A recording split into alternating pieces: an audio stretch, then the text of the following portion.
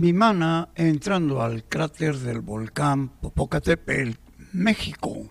Y siguiendo con nuestras narraciones de los objetos voladores no identificados, Vimanas, estos enormes aparatos que los conocedores de estos temas los denominan naves nodrizas, ya que se ha visto que transportan una cantidad importante de platillos voladores, lo cual también se ve traspasan puertas dimensionales que les sirven para pasar de una galaxia a otra en pocas horas en distancias de millones de años luz.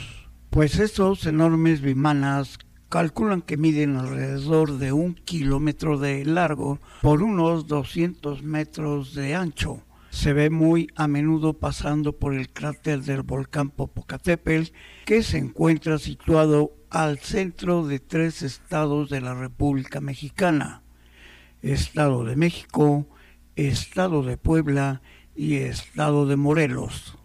A partir de la reciente erupción del volcán Popocatépetl en el año de 1996, la dependencia gubernamental CENAPRED, que es el Centro Nacional de Prevención de Desastres, entre algunas de sus actividades está el monitorear al volcán Popocatépetl. Este monitoreo nos permite ver y observar el paso de los vimanas y platos voladores constantemente, y cualquiera puede entrar a su página o a la página del CENAPRED, que transmite las 24 horas durante los 365 días del año. Uno de estos monitoreos recientemente nos permitió ver cómo enorme vimana entraba al cráter del volcán Popocatépetl, pero los escépticos y pocos creyentes del fenómeno ovni aseguran que estos aparatos no entran al cráter, sino que se estrellan en las faldas del propio volcán.